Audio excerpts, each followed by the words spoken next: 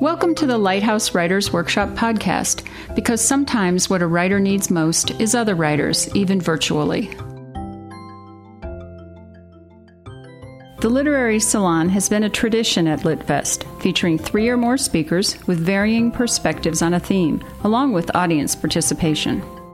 In this salon, you can't handle the truth. Fiction versus nonfiction smackdown.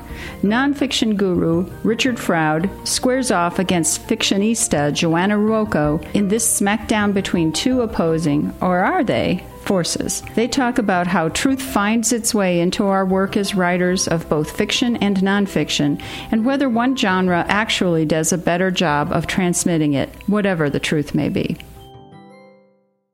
My name is Richard Froud. I think I know everyone in this room. So it's very nice of you to come out tonight. This is Joanna. Yeah, I'm Joanna Ruocco. I have really bad vision, so I may or may not know everyone in this room. I'm not totally sure. That's pretty. Yeah. That's the introduction, right? Yeah, that's it. So, actually, by way of introduction, what we're going to do, since this is a salon about truth and fiction, we're going to start by playing 2 truths and a lie. And do you want to go first? I'll go first. Do you do one and then I'll do one? Okay. Okay. Yeah. But and pay remember careful them. Maybe, attention. make some notes, maybe. Yeah. All right. So I'm training for an ultramarathon. And last weekend on a training run in Boulder, I broke 18 years of veganism by eating a nutrition bar that my friend running partner is producing, which has as a major component ground crickets and soldier fly larvae. It tasted like carob. It really tasted very strongly of carob. That was there was like a nuttiness to the texture, but I still feel very, very weird about it. So for a year, I carried a car key on my keychain that was for a car that I didn't own. And I did it because when I moved to Los Angeles, I thought I should buy a car. And I found this old Subaru Legacy, and it had those weird seat belts that when you sit in it, they come back. And I didn't like them at all. But the car was very cheap. It seemed reliable. I took it to a mechanic and had it a diagnostic done to make sure I wasn't getting ripped off. I was like, this is fine, but I couldn't get over the seat belts. I thought whenever I got in there, they were just going to that would be it. So I decided not to buy it, and then I called the guy back who was selling it to me, and I had actually sold him a copy of my first book, which was a book of translations of Charles Baudelaire. He was very interested in Baudelaire, and he never paid me for it, but I was like, here you go.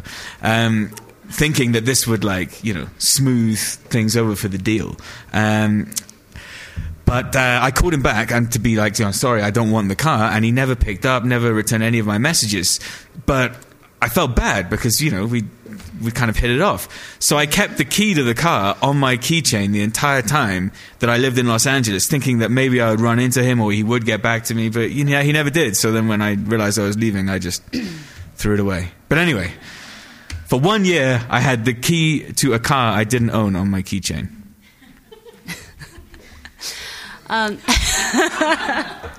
So when I was in high school, I was in a jam band called Liquid Mountain Groove. I have and had no musical talent. I had friends that were really talented guitarists and drummers, and they let me into the band, I believe, because in high school I had waist-length hair that I wore down and this handmade patchwork dress, and it really fit with the vibe of the band. So they let me play the rain stick. And so I played the rain stick in this band. And our claim to fame is that we played Nectars, which is in Burlington, Vermont, which is where the very popular jam band Fish got their start. And that's our band, Liquid Mountain Groove's claim to fame. My personal claim to fame is that I had a rain stick solo. I was accompanied by some light hand drumming, but I was really front and center for that moment. I've never been to KFC. I've eaten at pretty much every other fast food restaurant that there is, but I've never been to KFC. I don't even know. Well, I do know what it stands for. It stands for Kentucky Fried Chicken. But I've never been to KFC. When I first came to England, to America from England, I was amazed at the variety of garbage fast food restaurants in America. So I tried to go to all of them to see what they would be like, but I never made it to KFC. There was always like some reason why it just never worked out. So that, you know. It's the only good one. Oh. I don't know. I've never been there. So. Okay, so some of you might know that I write romance novels under pen names, but I have a new project which I'm very excited about. I just signed a contract with a small press called Arcades Project, and they're releasing novelizations of arcade games. And so I have signed on to write the novelization of Robotron 2084, which is my absolute favorite arcade game. It's a 2D bullet hell shoot 'em up scrolling game, and it takes place in the year 2084, and there's like one lone guy, and he's got to save the last human family. And there's a whole bunch of robots, because robots have taken over the world and killed pretty much like every member of the human race except these like 7 people that you're trying to save as this lone guy. And so all these different robots, there's like spheroids and electroids and hulks, and just they're all different shapes and colors, and they make crazy noises. But I'm sort of working with the idea that the main enemy is the algorithm itself. And so I'm like trying to use like this idea as like a formal structuring principle for the book. But that's all I have so far. But that's what I'm working with. The only reason I have a MFA in poetry is because when I was applying to it, it said you only had to send in 15 pages of poetry compared to 30 pages of prose fiction. And I didn't think. I thought I had like 12 decent pages. So I just sent it in, and they, let me in. So this is... otherwise, I really wanted to go on the fiction track, but I didn't feel like there was... I had enough behind me to do that. So I guess this is the root of my suspicion of genre, that I was able to just send in whatever I wanted, and they were like, oh, yeah, okay, that's poetry. But anyway, that's the only reason that people think I'm a poet, because I have that degree, and I kind of faked it. That's it. You have to decide now which one of mine was a lie and which one of Andrew. Okay, my 3 were... I had a car key on my keychain for over a year that belonged to someone else's car. KFC? I've never been to KFC, and I only have a poetry MFA because of the page requirement. KFC. Oh, no, wait. Here Joanna's first. Mine were ultra... Crickets, ultra marathon. Right, and then Liquid Mountain Groove, Rain Stick Solo. And then the novelization of the arcade game, Robotron 2084, which you can play at 1UP on Colfax when you leave here tonight. It's a wonderful game. Well, you have to... Is it one truth? It's 2 truths and a lie. 2 truths and a lie is the name of the game. Or it could be a trick. Oh! The Subaru was cheap, right? The Subaru...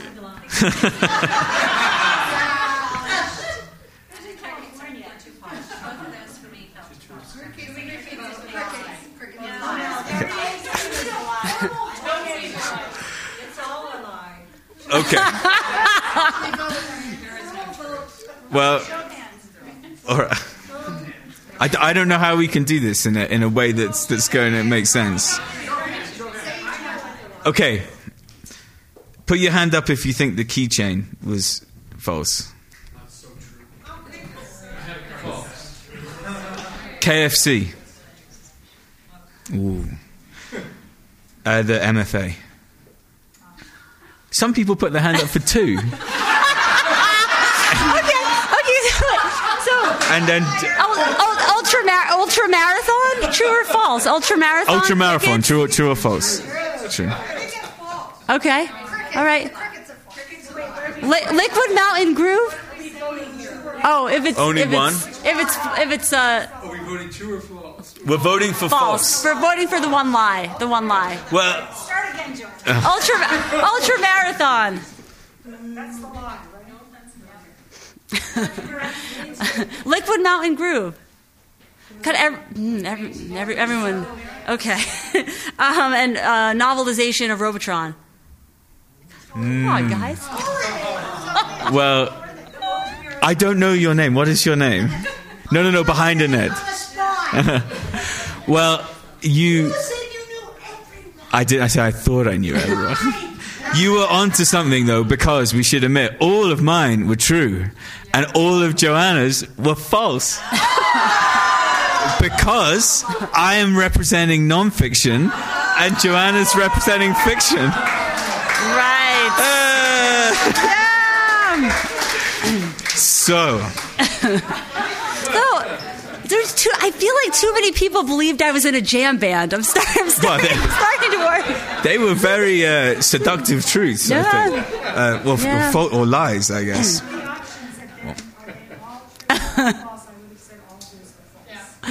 Oh. Unfortunately, that wasn't an option. Okay, so now we've introduced the topic in some style. I think. Do you want to go first with your remarks? Yeah. So I didn't know this was a SmackDown until I saw the billing. Nonfiction, fiction, SmackDown, and then I got very frightened because Richard Froud is very fearsome. He's feared on 3 continents, and I thought I was going to say that I'd come down with faux trichinosis from the mock meat that my friends had grilled for me on my birthday. And then I thought, no, wait a second. Like, my bloodlust came out. I was like, I'm just going to bare knuckle Froud into the ground. You know, it's just like, it's going to be amazing. And then I kind of came to my senses, and I thought, okay, well, maybe I'll just start thinking about what the difference between fiction and nonfiction, is in my mind, and sort of stake out the territories and enter into a dialogue, which is like the least SmackDown kind of thing a person could possibly do. But there you go. Kick down. And so I jotted down a couple of notes on like things that came to mind, and I was like, what's the difference between fiction and nonfiction? Like, I write and teach fiction. Richard teaches memoir and writes, memoir, nonfiction. But what actually is a distinction between those two genres? So the things that I came up with: fiction's main resource is imagination. Memoir's main resource is memory or lived experience. Fiction's goal is to create a world. Memoir's goal is to represent a particular experience of the world. Fiction's not obligated to represent externally verifiable facts. Memoir is supposed to stand in relation to the truth. Memoir multiplies the reader's understanding of human possibility, and fiction multiplies the reader's understanding of human possibility and impossibility, and also non-human possibility and impossibility, because it could be objects, it could be the environment, it could be anything. And so I was like, jotted that down, and then I was happy with it for like 0.2 seconds. And then I was like, oh, I can think of so many exceptions, like so many works of fiction that position themselves in relationship to the world that we know, and so many memoirs that are like the history of water, or that really like transgress the ideas that I just mentioned. But then there's just the fact that I'm sort of grounding it on this distinction between imagination and memory or lived experience that I don't know if it's possible to make. So I write fiction. I identify as a fiction writer because I make stuff up. That's what I do. But so much of our imagination, I think, is shaped by what we experience, our personal histories, our social interactions, the books we read, the TV shows we watch. And I have one particular thing that happened to me after I published my first collection of short stories, where I have a story called Pests, where there's a lonely woman. She's celebrating a birthday in her mid-30s, and her brother travels from the country a great distance, bringing her as a gift baby groundhogs in a plastic bucket. And this woman is, she's awkward. She's contemplating on her birthday, as maybe many of us do. Like, she's going to be awkward and lonely for many years to come, right? Or lonelier and more awkward. And so it's sort of dreary. And her parents have died. The brother, they're now basically orphans. And she starts to think, without parents to hold us together, what is there? And the story ends with this image of a playground swing with the chains missing, and then there's a suggestion of incest. And after this story was published, I get a call from my dad, and he's like, my dad doesn't read. He's like, how you doing, kid? I'm like, I'm good, Dad. Real good. He's like, all right, well, he's from Brooklyn. He's like, your mother read me a story. Is there something you want to tell me? And I was like, what story, Pop? And he's like, you know what story? And so I thought of this story.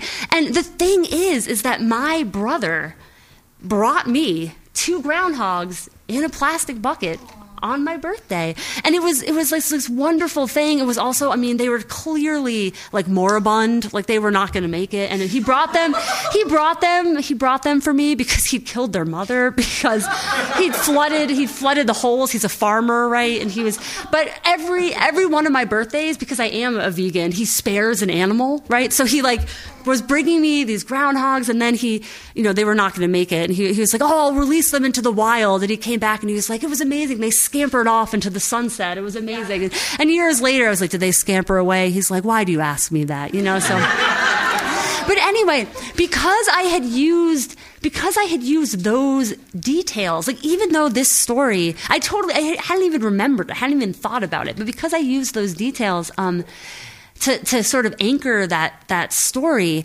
it brought up those questions. And I think it's something that when I go back to a story, I can always find those details, like those things that came into it from, my life. Even though the sort of kernel of that story is an exploration of a kind of transgression and intimacy, and it's not actually something that the scenes, the dialogue, it's nothing that the character isn't me, but those things made it into it.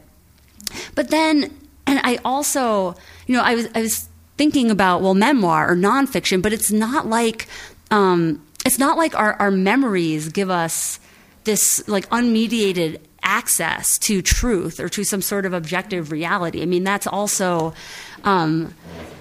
sort of outside. That's just not the way it works. And neuroscientists are actually conducting all these research experiments these days, and they're showing that when you remember something, each time you remember it, you actually change.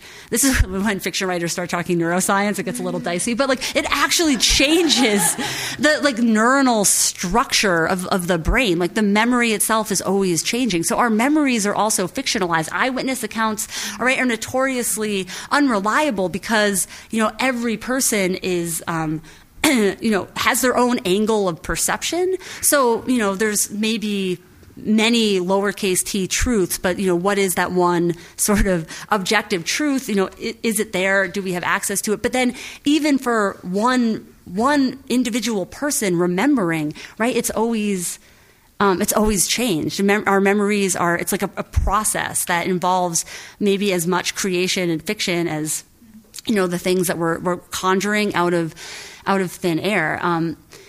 I have this very, very vivid memory of getting off the school bus as a little kid and coming down the driveway. My family moved from New York City to Vermont, and and seeing my mom with a handgun shooting ancient, evil-natured ram, Boreas, in the head, right? Like putting him down because he was like attacking. He was like this attack ram. It was very frightening days in my childhood. And I remember this vividly, and my brother remembers it. The two of us getting off the school bus. My mother swears this did not happen. She did kill the ram, but she was like, I didn't do that when you were coming home from school. I did that when you couldn't see it happen. I mean, she did. She borrowed a gun. She killed the ram.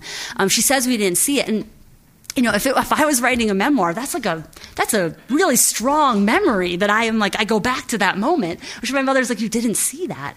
But so much of our memories, I mean, I have childhood memories that I realize when I, you know, pick up a book to read to like a young friend. I'm like, oh, that was Sarah Crew. That didn't happen to me.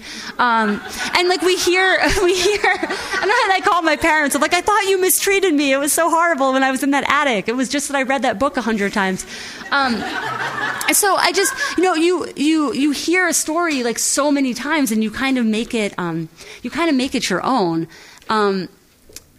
So I don't know. So when I started thinking about the way that imagination and memory are kind of like co-implicated in this process, I you know, in the process of writing down anything, I just started to think, oh, maybe Richard and I are actually in sort of the same territory to a certain extent, and maybe the difference between fiction and nonfiction is the story you tell yourself as you write it, and the way that story might help you kind of come up with like the selection criteria for the sorts of things you're interested in putting into your work. You know, you're saying, well, this is the story of my life, or this is the story of, you know, robots on the planet Megatron, or like whatever. You start telling yourself a story about what you're writing, and it governs what you include in your work. But then also, I think it also has something to do with the way people approach the genre, like what you expect when it comes labeled fiction or nonfiction, which is something that might get put on a text after the fact. And I also, as a last story, I promise, as a kid, as a 5-year-old, I had kindergarten friends come to my house, and I thought delighted all of them by telling them that a family of wolves lived in the drain pipe by my house, and we would go up and we would look for these wolves, get very scared, run away, see the wolves, run away, go back. So, you know, and this was a wonderful afternoon. It was like the best afternoon. It was so fun.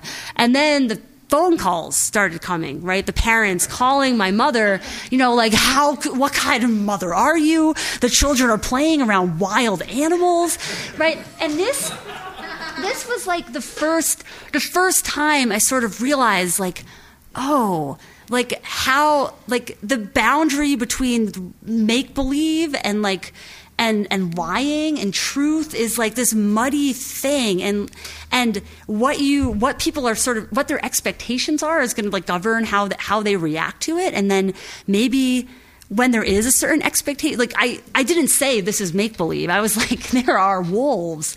And so part of me has this sense that, okay, like, maybe we have this obligation to announce this is fiction, this is not fiction. But then there was this other part of me that was so excited to live in this subjunctive reality where there might have been wolves. And I almost felt that by inviting my friends into that world and showing them the wolves, that was going to make them appear.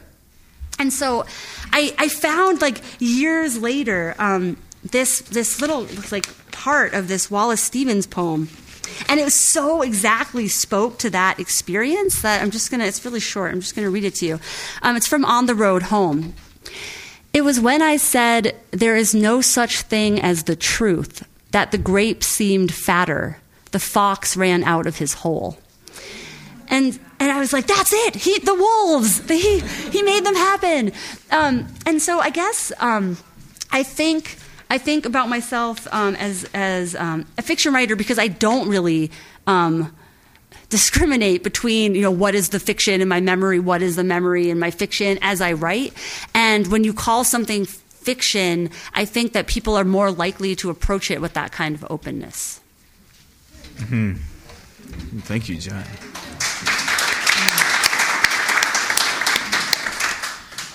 Well, despite my apparent truth-telling in the previous game, I will tell you unashamedly that I have been known to play very fast and loose with the truth.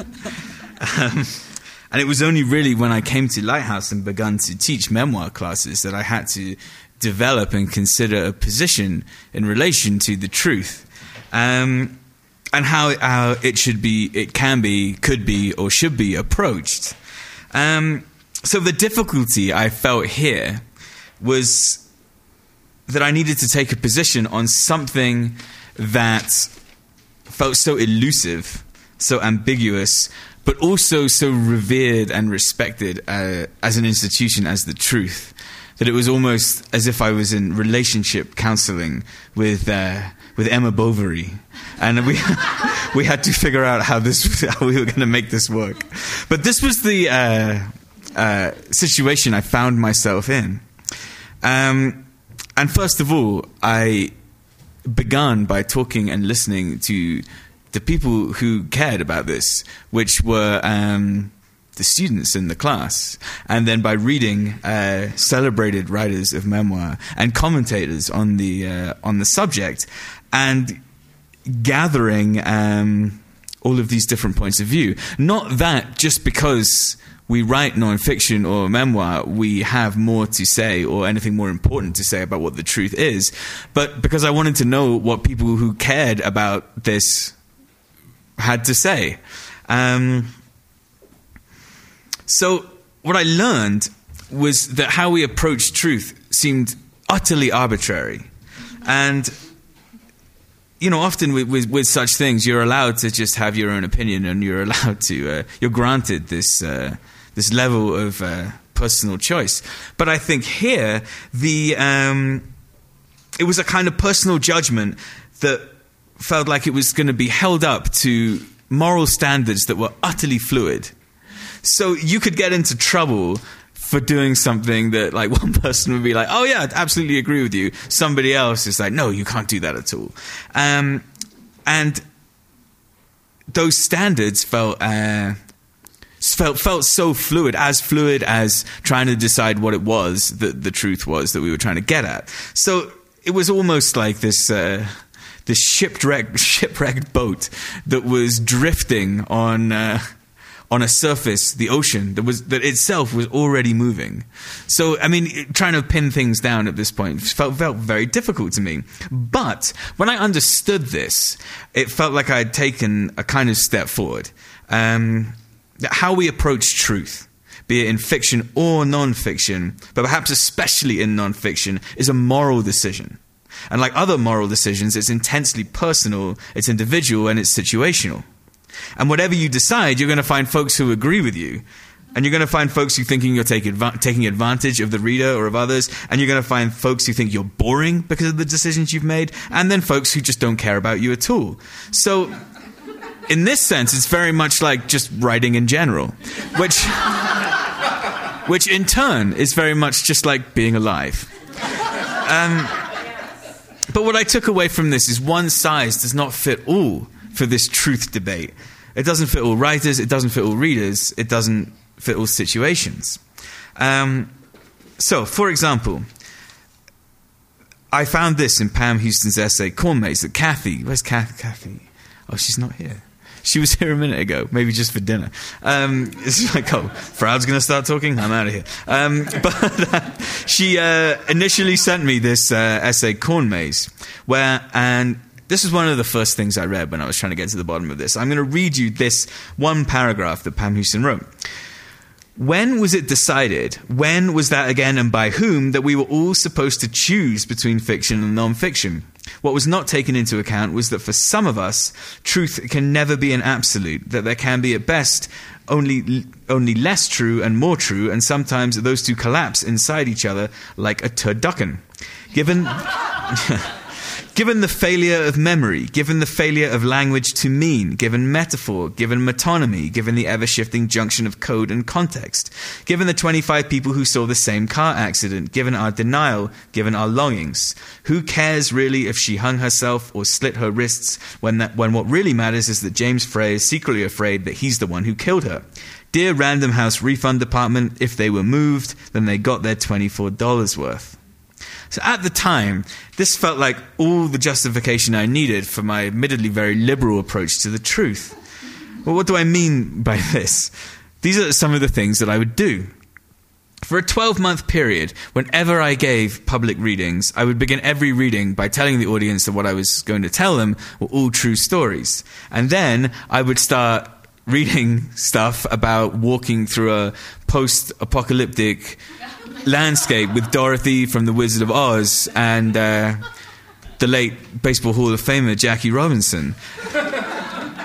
I then went and published this book in which those stories are recorded as non-fiction, knowing full well that that wasn't true, and knowing full well that I hadn't researched much of what I had written about. But I justified this to myself because that is a book that deals with patterns of memory, not patterns of fact. And in my memory, it didn't need any research. I could check it against what was in my head. So, why did I do this? Well, I felt...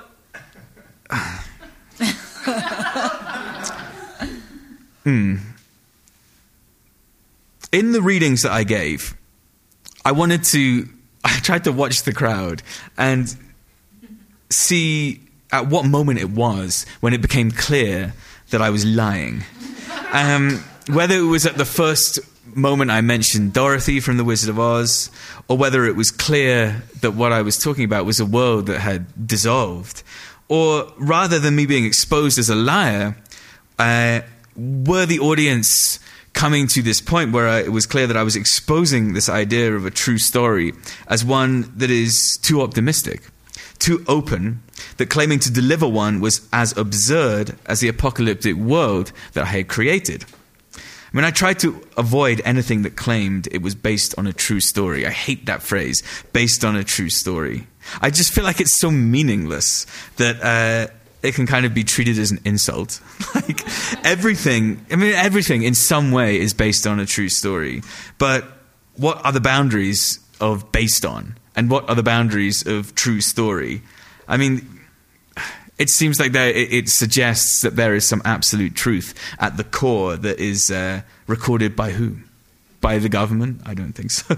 By the encyclopedia, by peer-reviewed journals, this idea that history is recorded by the victors or by the author, and I wanted to keep my distance from that entirely. I guess more so I wanted to play in the distance between based on a true story and where I was standing. And by telling people that everything I was going to read was true, I got to mess around, and I got to... I guess make fun of that notion, but also expose the possibilities of that notion of a true story. Because I wonder if some people actually believed when I had finished my reading that everything I had told them was true. I hope so. Well, I also hope not for their sake. But still. What I loved about that Pam Houston essay was the sense that the markers of the text don't matter so much. What is more important is the emotional experience of the reader. Like she says at the end, if you got your emotional payoff, then you got your $24 worth. Because that's how I felt I experienced reading, and I experienced things that were questionably true or not. Whenever there was a controversy over a movie I'd seen, like a documentary movie or a book, it didn't really matter to me whether this stuff was true or not. What mattered to me is it resonated in some way. It also suggested the old defense of the liar, the emotional truth. Which is not something I've ever really clung to, but I like as a kind of safety net because it feels like a perfect way to respond to people who need a response. Because it's as fuzzy as the idea of the truth itself. The emotional truth becomes a buzzword in the way that the truth is like the king of the buzzwords, the king of the philosophical and literary buzzwords at the top of this mountain that... is built above things we should care about, but we can never really touch. We can never really get there, but we can talk about it and throw it around. So anyone who is going to throw absolute truth at me, I would just throw emotional truth back at them. Fighting meaningless fire with meaningless fire. But as I continued to read all of these opinions on the truth, I came to much less forgiving points of view. So whereas I felt kind of backed up and enabled by Pam Houston, I came across this excellent essay by Kevin Young, who is, much more down the line and no nonsense. So I'll read a very short paragraph from this. My definition of creative nonfiction is simple. It is a radically subjective account of events that objectively took place. The moment you start making up events that you know did not take place, you're doing another sort of work. It's called fiction. Work seems just the right word. Fiction is not just a label, but a technique, a way of finding freedom not from truth, but a freedom in truths told a different way. To claim there is no line between fiction and non-fiction is not a matter of opinion, but laziness. Now, you see, the problem I have with all of this is that these people make their arguments so well. It's that I tend to just side with whoever's argument I heard last. And when I hear Kevin Young's arguments and the way he comes out with them, it's very hard for me to disagree with what he just said.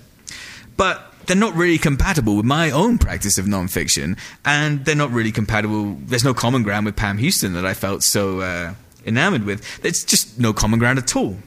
But how I know this is okay is that this is not a situation where we can apply one set of rules and stick to them. The situations are nuanced. The territory of nonfiction and what it has the potential to be is not really yet defined. To write non-fiction is to live in a kind of frontier state. The rules, if any, are evolving, and the life expectancy for the sheriff is low. So, what do I think now, having gone through these investigations? I really like the idea of non-fiction. In the same way that I like the idea of being able to tell anyone anything and have them understand me. It feels like a very nice idea, something to aim for. It does not matter to me that in a philosophical, black and white, no grey sense, nonfiction is probably impossible. Making informed and thoughtful decisions about your limitations as a writer is possible. So is being aware of how you're using your experiences and taking responsibility. And this, to me, is the possibility of nonfiction. After all, genres are just really marketing terms. They let the bookseller know what shelf to put your book on. They let the reader know what to expect when reading. They relinquish people of the need to read actively, to do extra work, and that's fine. A great number of readers come to reading not actually to do work, and I pass no judgment on this whatsoever. A genre, as a label, is a one-word instruction manual on how a book should be read and emotionally processed. I would prefer the text to do this, not the one word on the back of the book. But I realize this would necessitate a kind of cultural shift in reading. So I'm not holding my breath. If genre has a use to me, it is as a constraint that enables the realization of the book. Something that enables writing, that provides a framework, lines that can be traversed if necessary in the interest of the book, in the interest of the text. As soon as we submit fully to genre and do not allow ourselves to traverse these lines, then we're beholden to genre and we are narrowing the scope of the work, which seems to me like utterly counterproductive. But having said all of this, regardless of where we stand on the truth, people don't want to be lied to. That is, unless you're telling them you're about to tell them a lie, and then you can pretty much do anything, including telling them the truth. So it was probably kind of frustrating when we're like, oh, everything I said was true and everything Joanna said was false. But if we told you that before, it probably wouldn't have been frustrating at all. So am I trying to say that labeling a book as fiction is a kind of cop-out? I guess this is like the closest part to Smackdown that we have. It's a cop-out. Because it means you can do anything you want. I'm not actually going to go that far, but if you've labelled your work as non-fiction, expect to be held to an ambiguous and at times contradictory moral code that finds frequent disagreement among other readers and rather writers. Well, is it worth it? Why not just say your work is nonfiction? I'll tell you why I think it is. If nothing else, then to let your work become a part of the discussion of what nonfiction can actually be. We know it's not fiction. The name tells us that. But if fiction can really be anything, we don't really know very much more about what is not fiction. It seems to exist in a kind of like underworld. Well, we have ideas about what it can be, and we have opinions, but the only thing that can really define what non-fiction is the writing itself, and the writing itself that ends up being published under that banner. So, this is what I think. If you write non-fiction, write it on your own terms. Write it on, like, let those moral decisions be your own, not somebody else's. Write the book that you need to write, but be ready to defend it, and be ready for disagreements. Should you then be ready to relinquish the label of non-fiction? I cannot give you an answer to that, because like everything else, that is something you can only decide for yourself. Okay.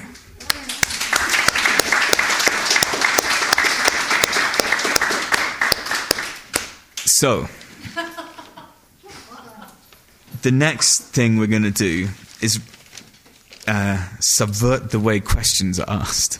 So, what would be really good is if you can, if you want to ask a question, write it down on a piece of paper, and maybe like if you want to or not, please write it down on a piece of paper, and we'll put it in this picture, the picture of questions, and then I'm going to pull one out and put Joanna on the spot, and then I will have the chance to reply to her response, and then she will pull one out and put me on the spot, and then we'll have a chance to reply. So, the writer's workshop. We thought you guys would have pens and papers yourselves, but I guess somebody will have some. Yeah, there's the paper. So we'll just give you a couple of minutes to formulate your questions, to try and trick us like we tricked you, and put them in the picture, and then we'll draw them out, and we'll try and get through as many as we can.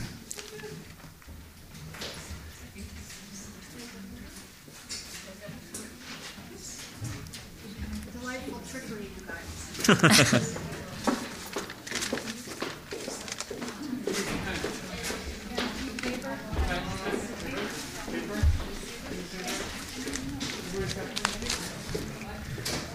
There's nothing to pull out of the picture. There's what? 9:18. Okay? It's pretty late. Yeah.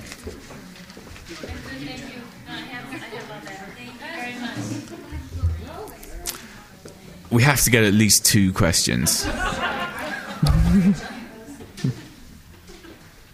see people writing. I say stop distracting. They can be personal questions because we can lie. Yeah, you can ask us anything you want, but we neither of us guarantee you a truthful answer. It's part of the fun.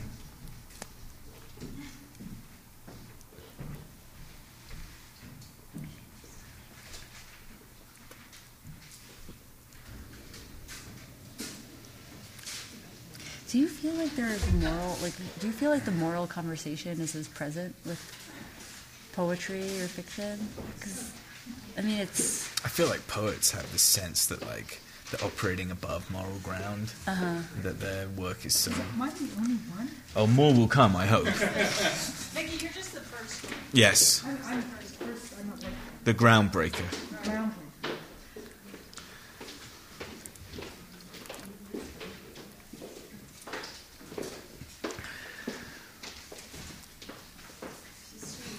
Don't be shy, folks.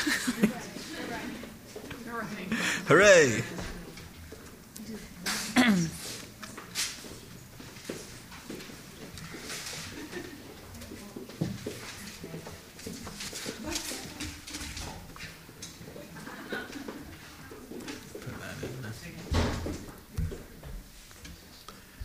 Are there any more?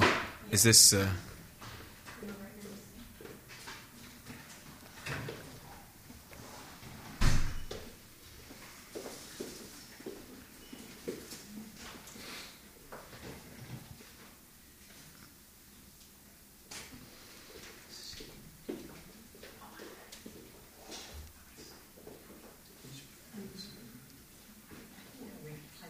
John, no, it wasn't quite fair.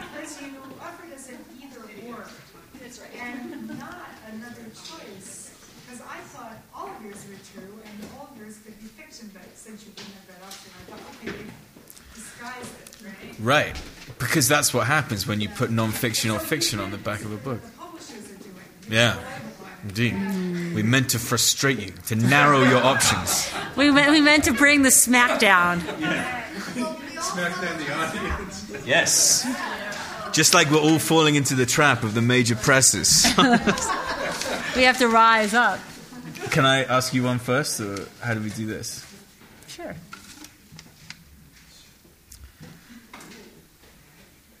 This is a hard question. Oh, no. In Infinite Jest, David Foster Wallace abandons postmodernist irony when writing about characters in recovery.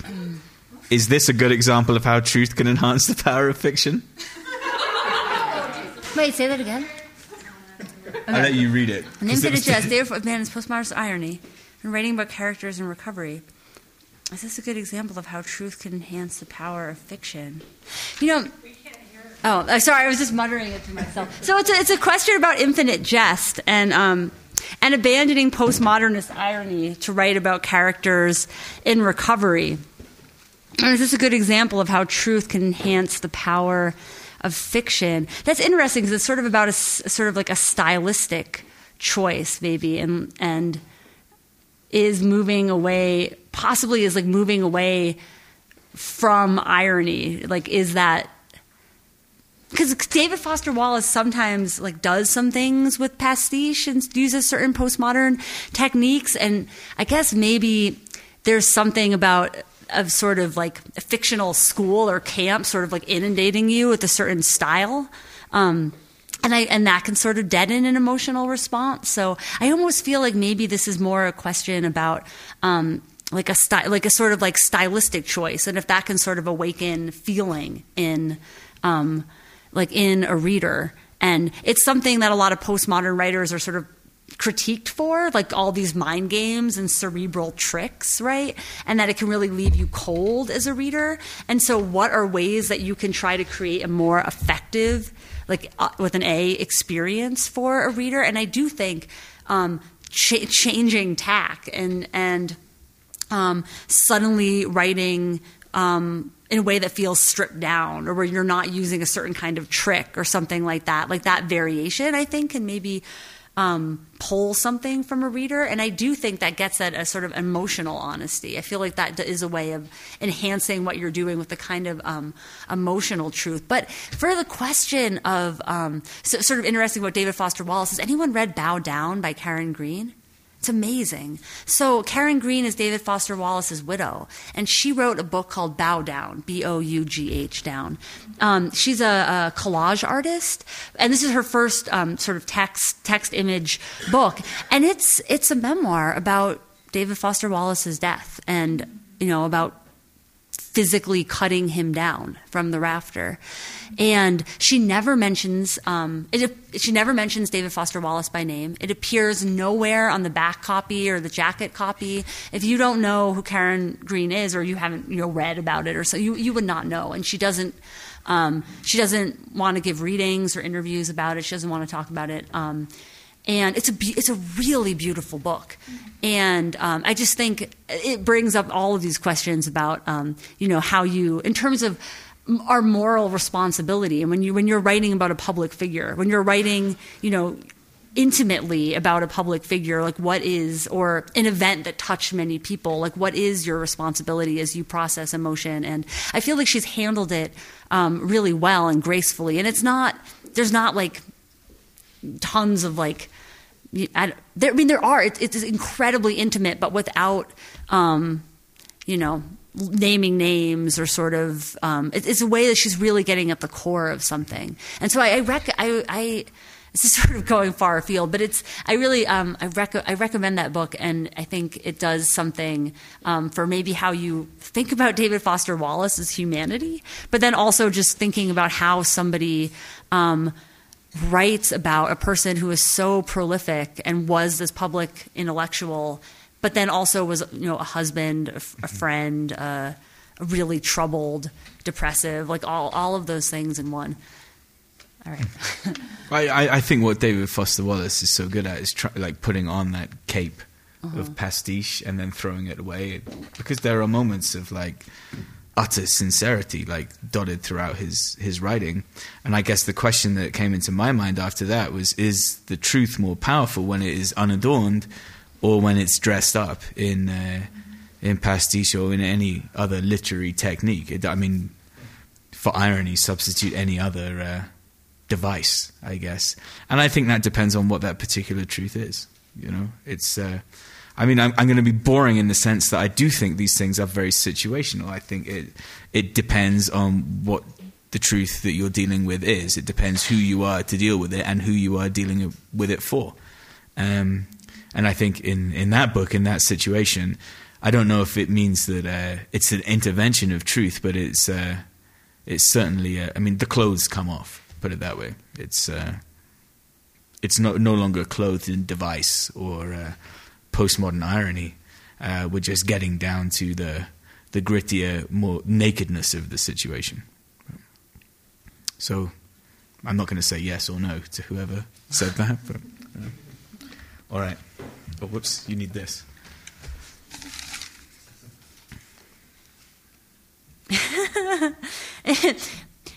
Richard, if you write about your alien abduction, would that be fiction or nonfiction? If I wrote about mine, it would be nonfiction, but I can't say like that. I don't know if that's true of everyone else. I mean, I guess this is what I mean by it's a moral decision. If you really believe that happened like I do, then it's nonfiction. Like the moral compass points to nonfiction. If you, if you know you're telling lies, then it's fiction. And I think that's maybe an overly simplistic way of looking at this stuff, but it's also interesting about intention, because you can imagine that there's that idea that nonfiction, right, that Kevin Young was saying, that it's a radically subjective account of objective events. Mm-hmm. But then the person that I imagine, me writing the alien abduction, writing about my alien abduction, is that I do really believe that story, and that it did not actually happen. And so then you have that you kind of have that sort of overlay, which is possible.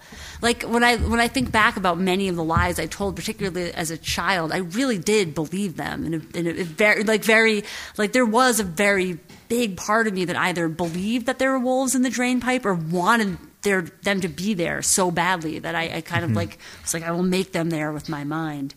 So I think that the story of my alien abduction, I would. I mean, in that case, I would probably want it to be marketed as nonfiction so people would understand what had happened to me.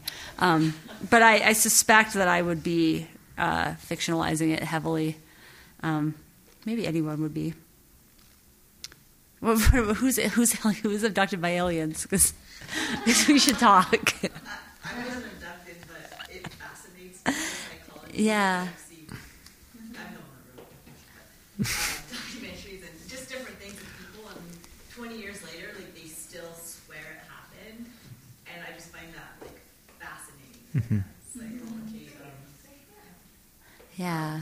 I bet there are non-fiction books, like people's memoir of abduction by aliens. Well, right. Yeah. I was just wondering. There are. But your question was more, have you guys been abducted by aliens? No. It was just like, what'd you call it? If you write about your alien abduction. Where you would put it on the bookshelf if it was up to you. If it was up to me, all of the books would just be a mess on the bookshelf, as they are on my bookshelf at home. I used to have them in alphabetical order, but then I was like, where'd you put anthologies and all this stuff? So I just mixed them all up. But I think that, there's a bookstore in San Francisco where they do it by color. It's beautiful. Like this, that's how I do it. What color is the spine of the book? There's a difference between truth and fact, and maybe bookstores were organized more from factual into science. Whatever you need to. You can't just make up science to a certain extent, and then creative, we maybe organize bookstores in that way. Well, I mean, science, yeah. Although, yeah, I mean, the way science is set up, there's it's evidence-based, right? But it's still just, in the end, stories that we're telling ourselves about like how these things work. Now, there's a lot more evidence to back up those stories than the things that we made up, but they're still it's still telling stories.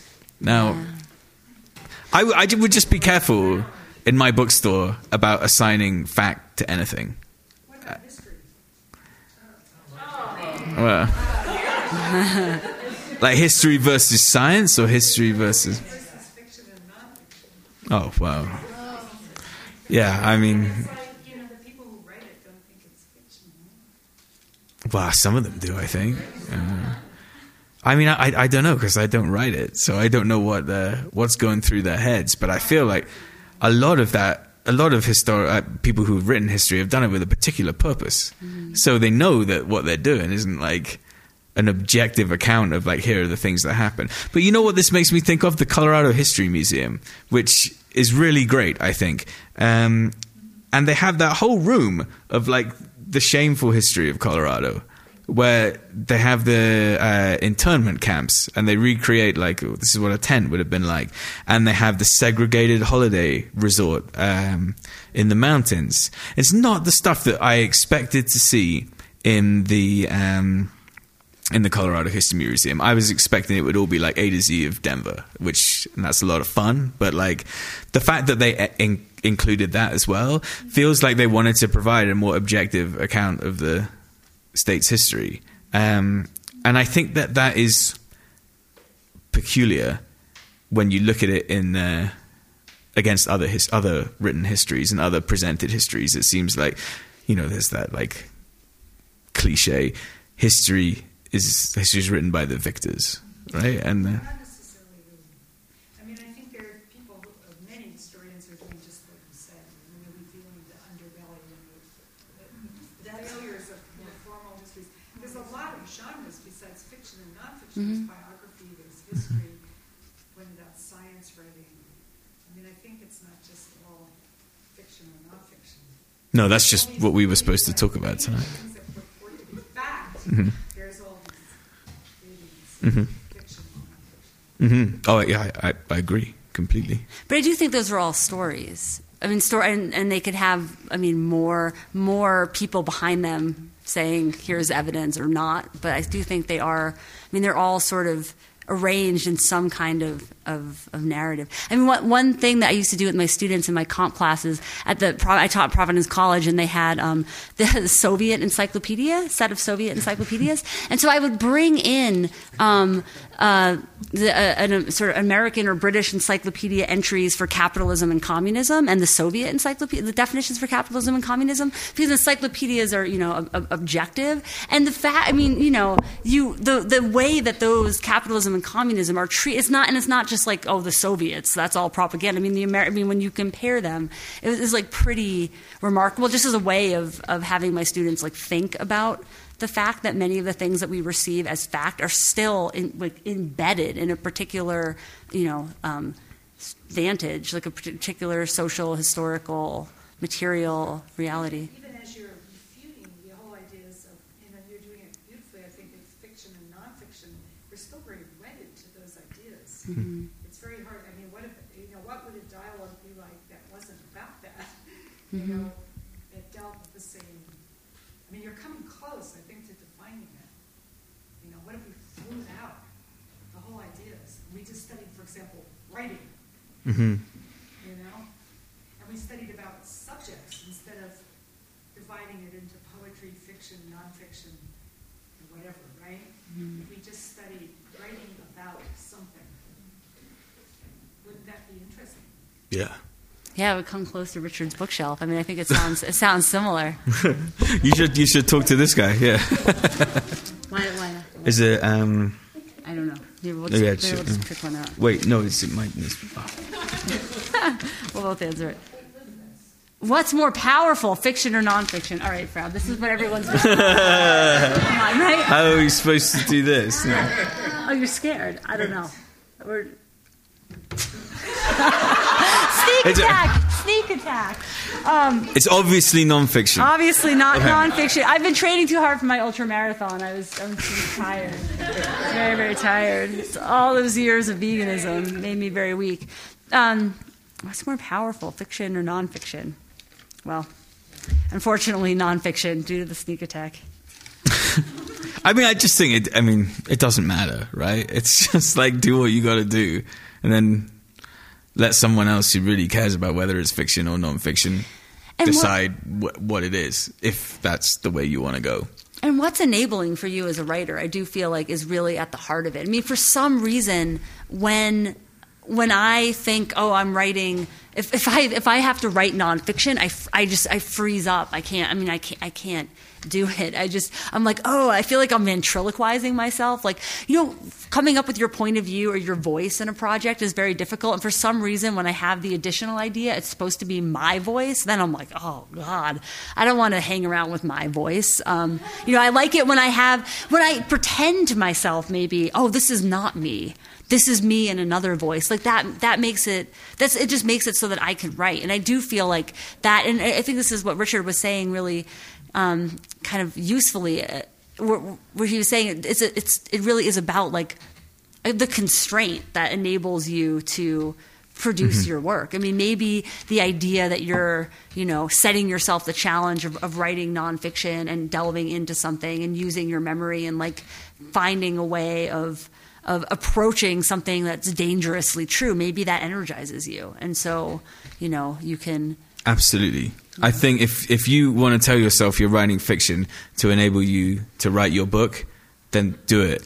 If you need to tell yourself you're writing nonfiction, do that. If you need to tell yourself you're writing, I don't know, whatever it might be, invent a name that enables you to write the book. Invent the constraint.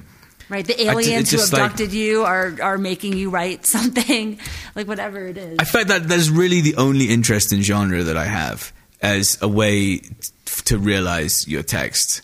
Otherwise, it's just like, it just doesn't bother me. I feel like it should, where I am interested in dwelling is on the cusp of these things, where you're borrowing from all of them.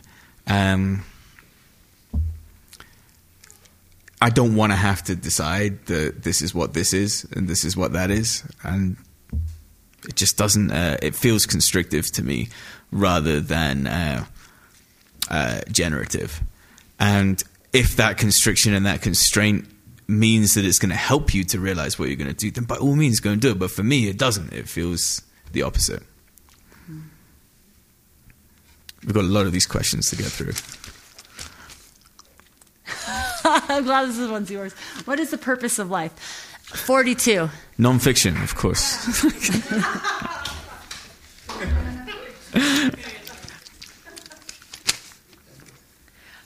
Where does poetry fit into all of this? Oh, that's a good question. Yeah.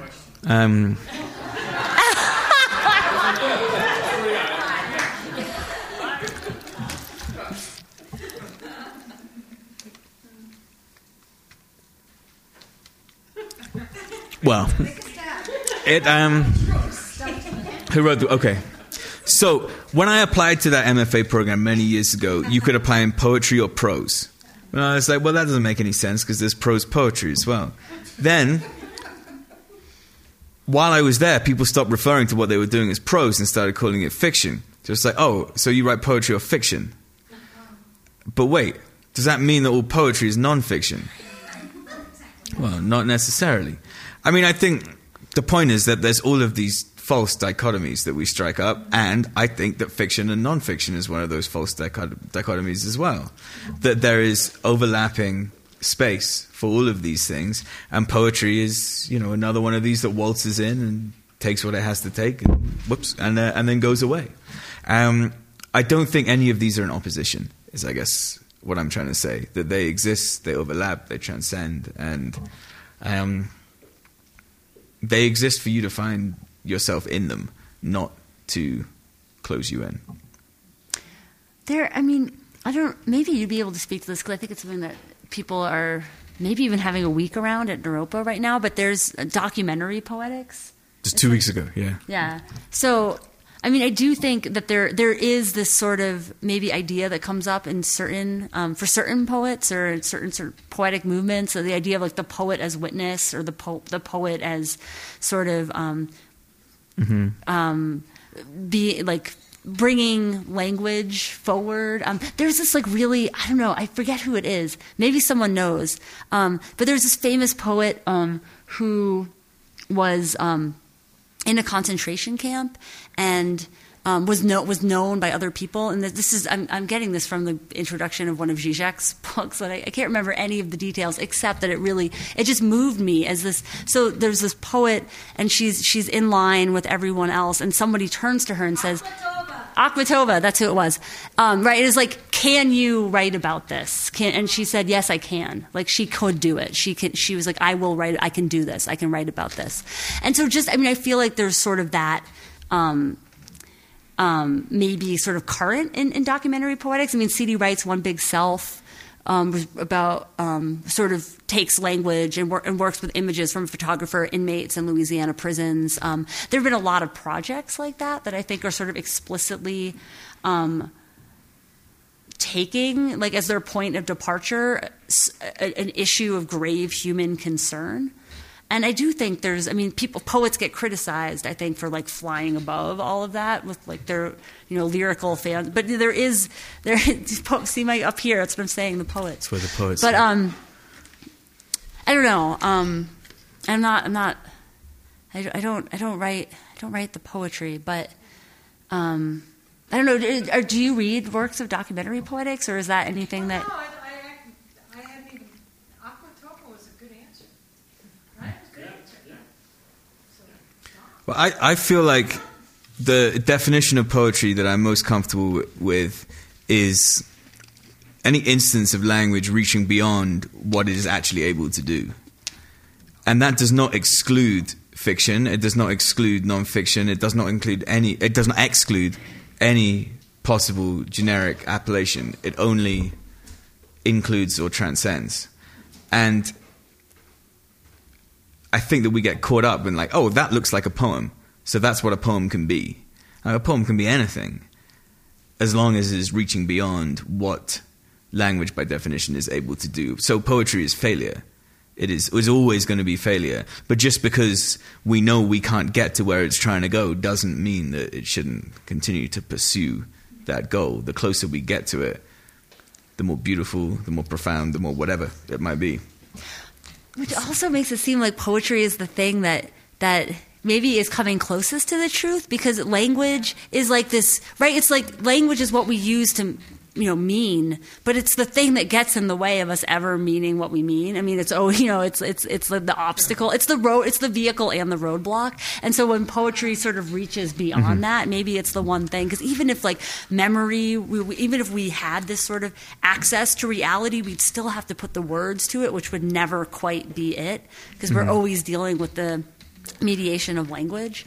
And so poetry surging, past that and failing is maybe at least, asymptotally getting toward that distant, impossible thing. Well, once you think about it like that as well, the idea of language and approaching the truth in language seems utterly absurd. But it doesn't mean I don't think that we should give up. Just because it feels better the closer you get. Sorry. Go ahead. In my old journals, I find written down things I don't remember. Things I do remember are not written down, which are true. Like, which one of the two are true? Mm-hmm. I don't know. This seems like it kind of, that idea that your memory just keeps changing every time you remember it. It sort of seems like when you write it down, like that's when you like fix a version or something. And so then maybe everything you can, maybe it's like the one stationary point, and then you just keep remembering things, and they just change and change and change and change, and then you can go back, and it looks nothing like what you started with because you can't access it anymore. I mean, there's like the things you remember, and then there's the things that you write down. I don't know. Sometimes I write things down, they go immediately out of my mind. I mean, I feel like this is just a good departure point to like think about and do something with. Who wrote this one?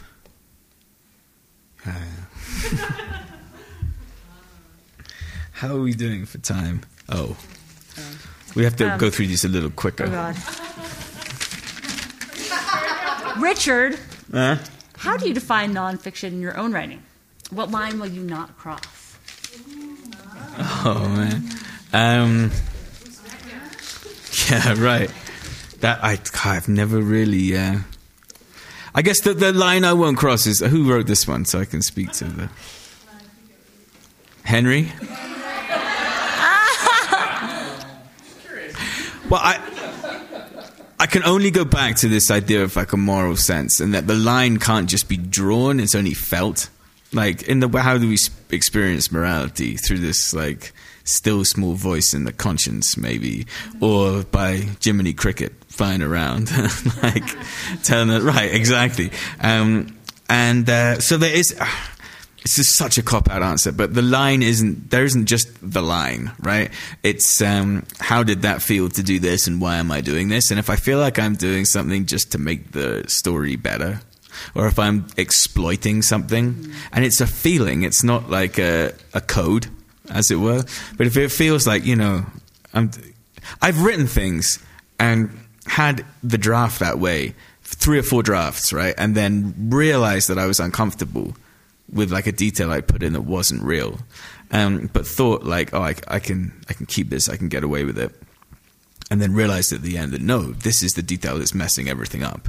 The thing that I have I've used to try and make it like a bit juicier, or a bit like it draws attention to itself. And now, will it draw the attention of the reader in the way that it draws mine? Because I know it's not real. I don't know, but you have to just I think rely on that interior sense. So that's where the line is for me. So it's always moving, I guess. Non-fiction for me is just what it says. It's not fiction. And if fiction can really be anything, non-fiction exists as this unknown land. So I can kind of determine what I want that to be for myself. And I'm very happy for people to disagree with me. I'm very happy to get in trouble, because then maybe I would sell more books. But so I guess it's whatever I want it to be in the moment. I don't know how many people in here feel that they write fiction. Is that because Richard's talked about the moral compass, and I just wanted to just briefly say, like, I think fiction writers also have a moral compass. Because a bunch of immoral. Moral liars, sadists. No, it's not like it doesn't happen, right? Is there correlation to objective events? But I think what Richard was just saying, it resonated with me, that sense of like, am I exploiting something? Like, why am I using this detail? Like, am I appropriating something in a way that feels, and it is a feeling, I think, like, I feel uncomfortable? And I think we've all had maybe experiences reading a book where an author just feels like they're mean to a character or sets somebody up for something. I don't know. I think that there is this sort of this moral dimension to nonfiction, because for me, it actually, I find when I'm writing fiction that sensation you're talking about, Richard, of I'm including this detail, it's when I put something true. And I know it's true, and I'm afraid everybody else can see that it is. And I also get that feeling you were talking about, that I'm exploiting something. I think it comes down to the I. And non-fiction is writing that I am able and comfortable to stand behind the I, the speaking I. And fiction is writing in which I'm not comfortable with doing it. And that I would usually enter a piece knowing whether that I is something that I will support, like, bodily, or whether it's something I want distance from. And I very rarely write things where I go into it and I'm like, this is fiction, this is something that is distance from me. And I think that is the difference between us. And that's what we should fight about. Maybe not.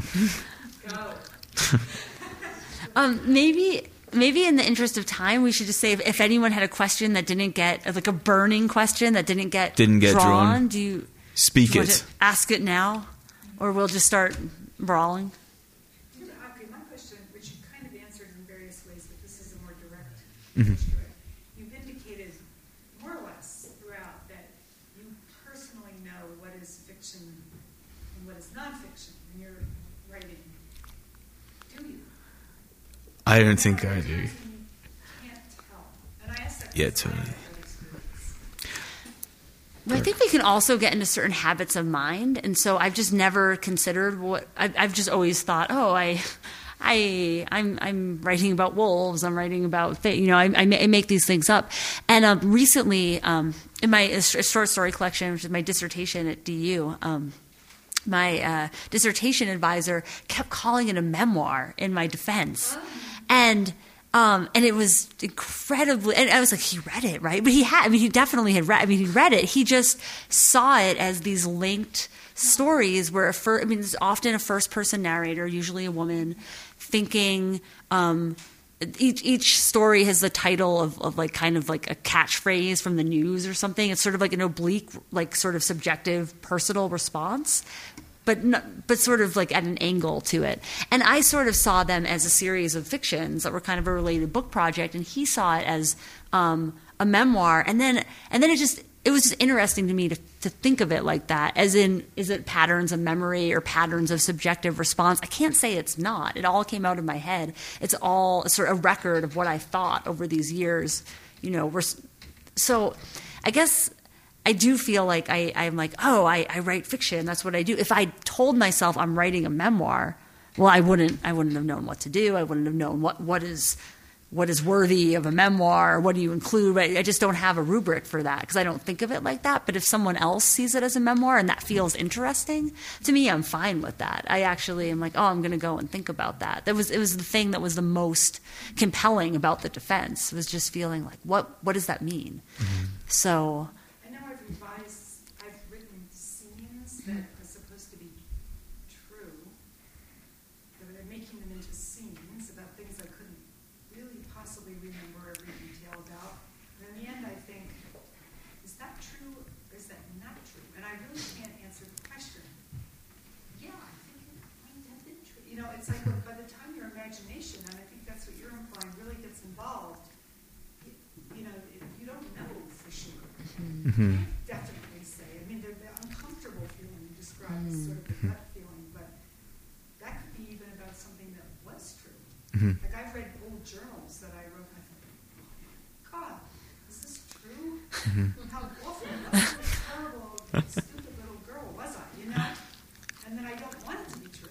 Mm-hmm. Right. The things I write, it's complicated. It's psychological as well as genre-based. yeah. I think I think that's when you're occupying the space where it could be both or it could be neither. And what I experience is the most exciting place.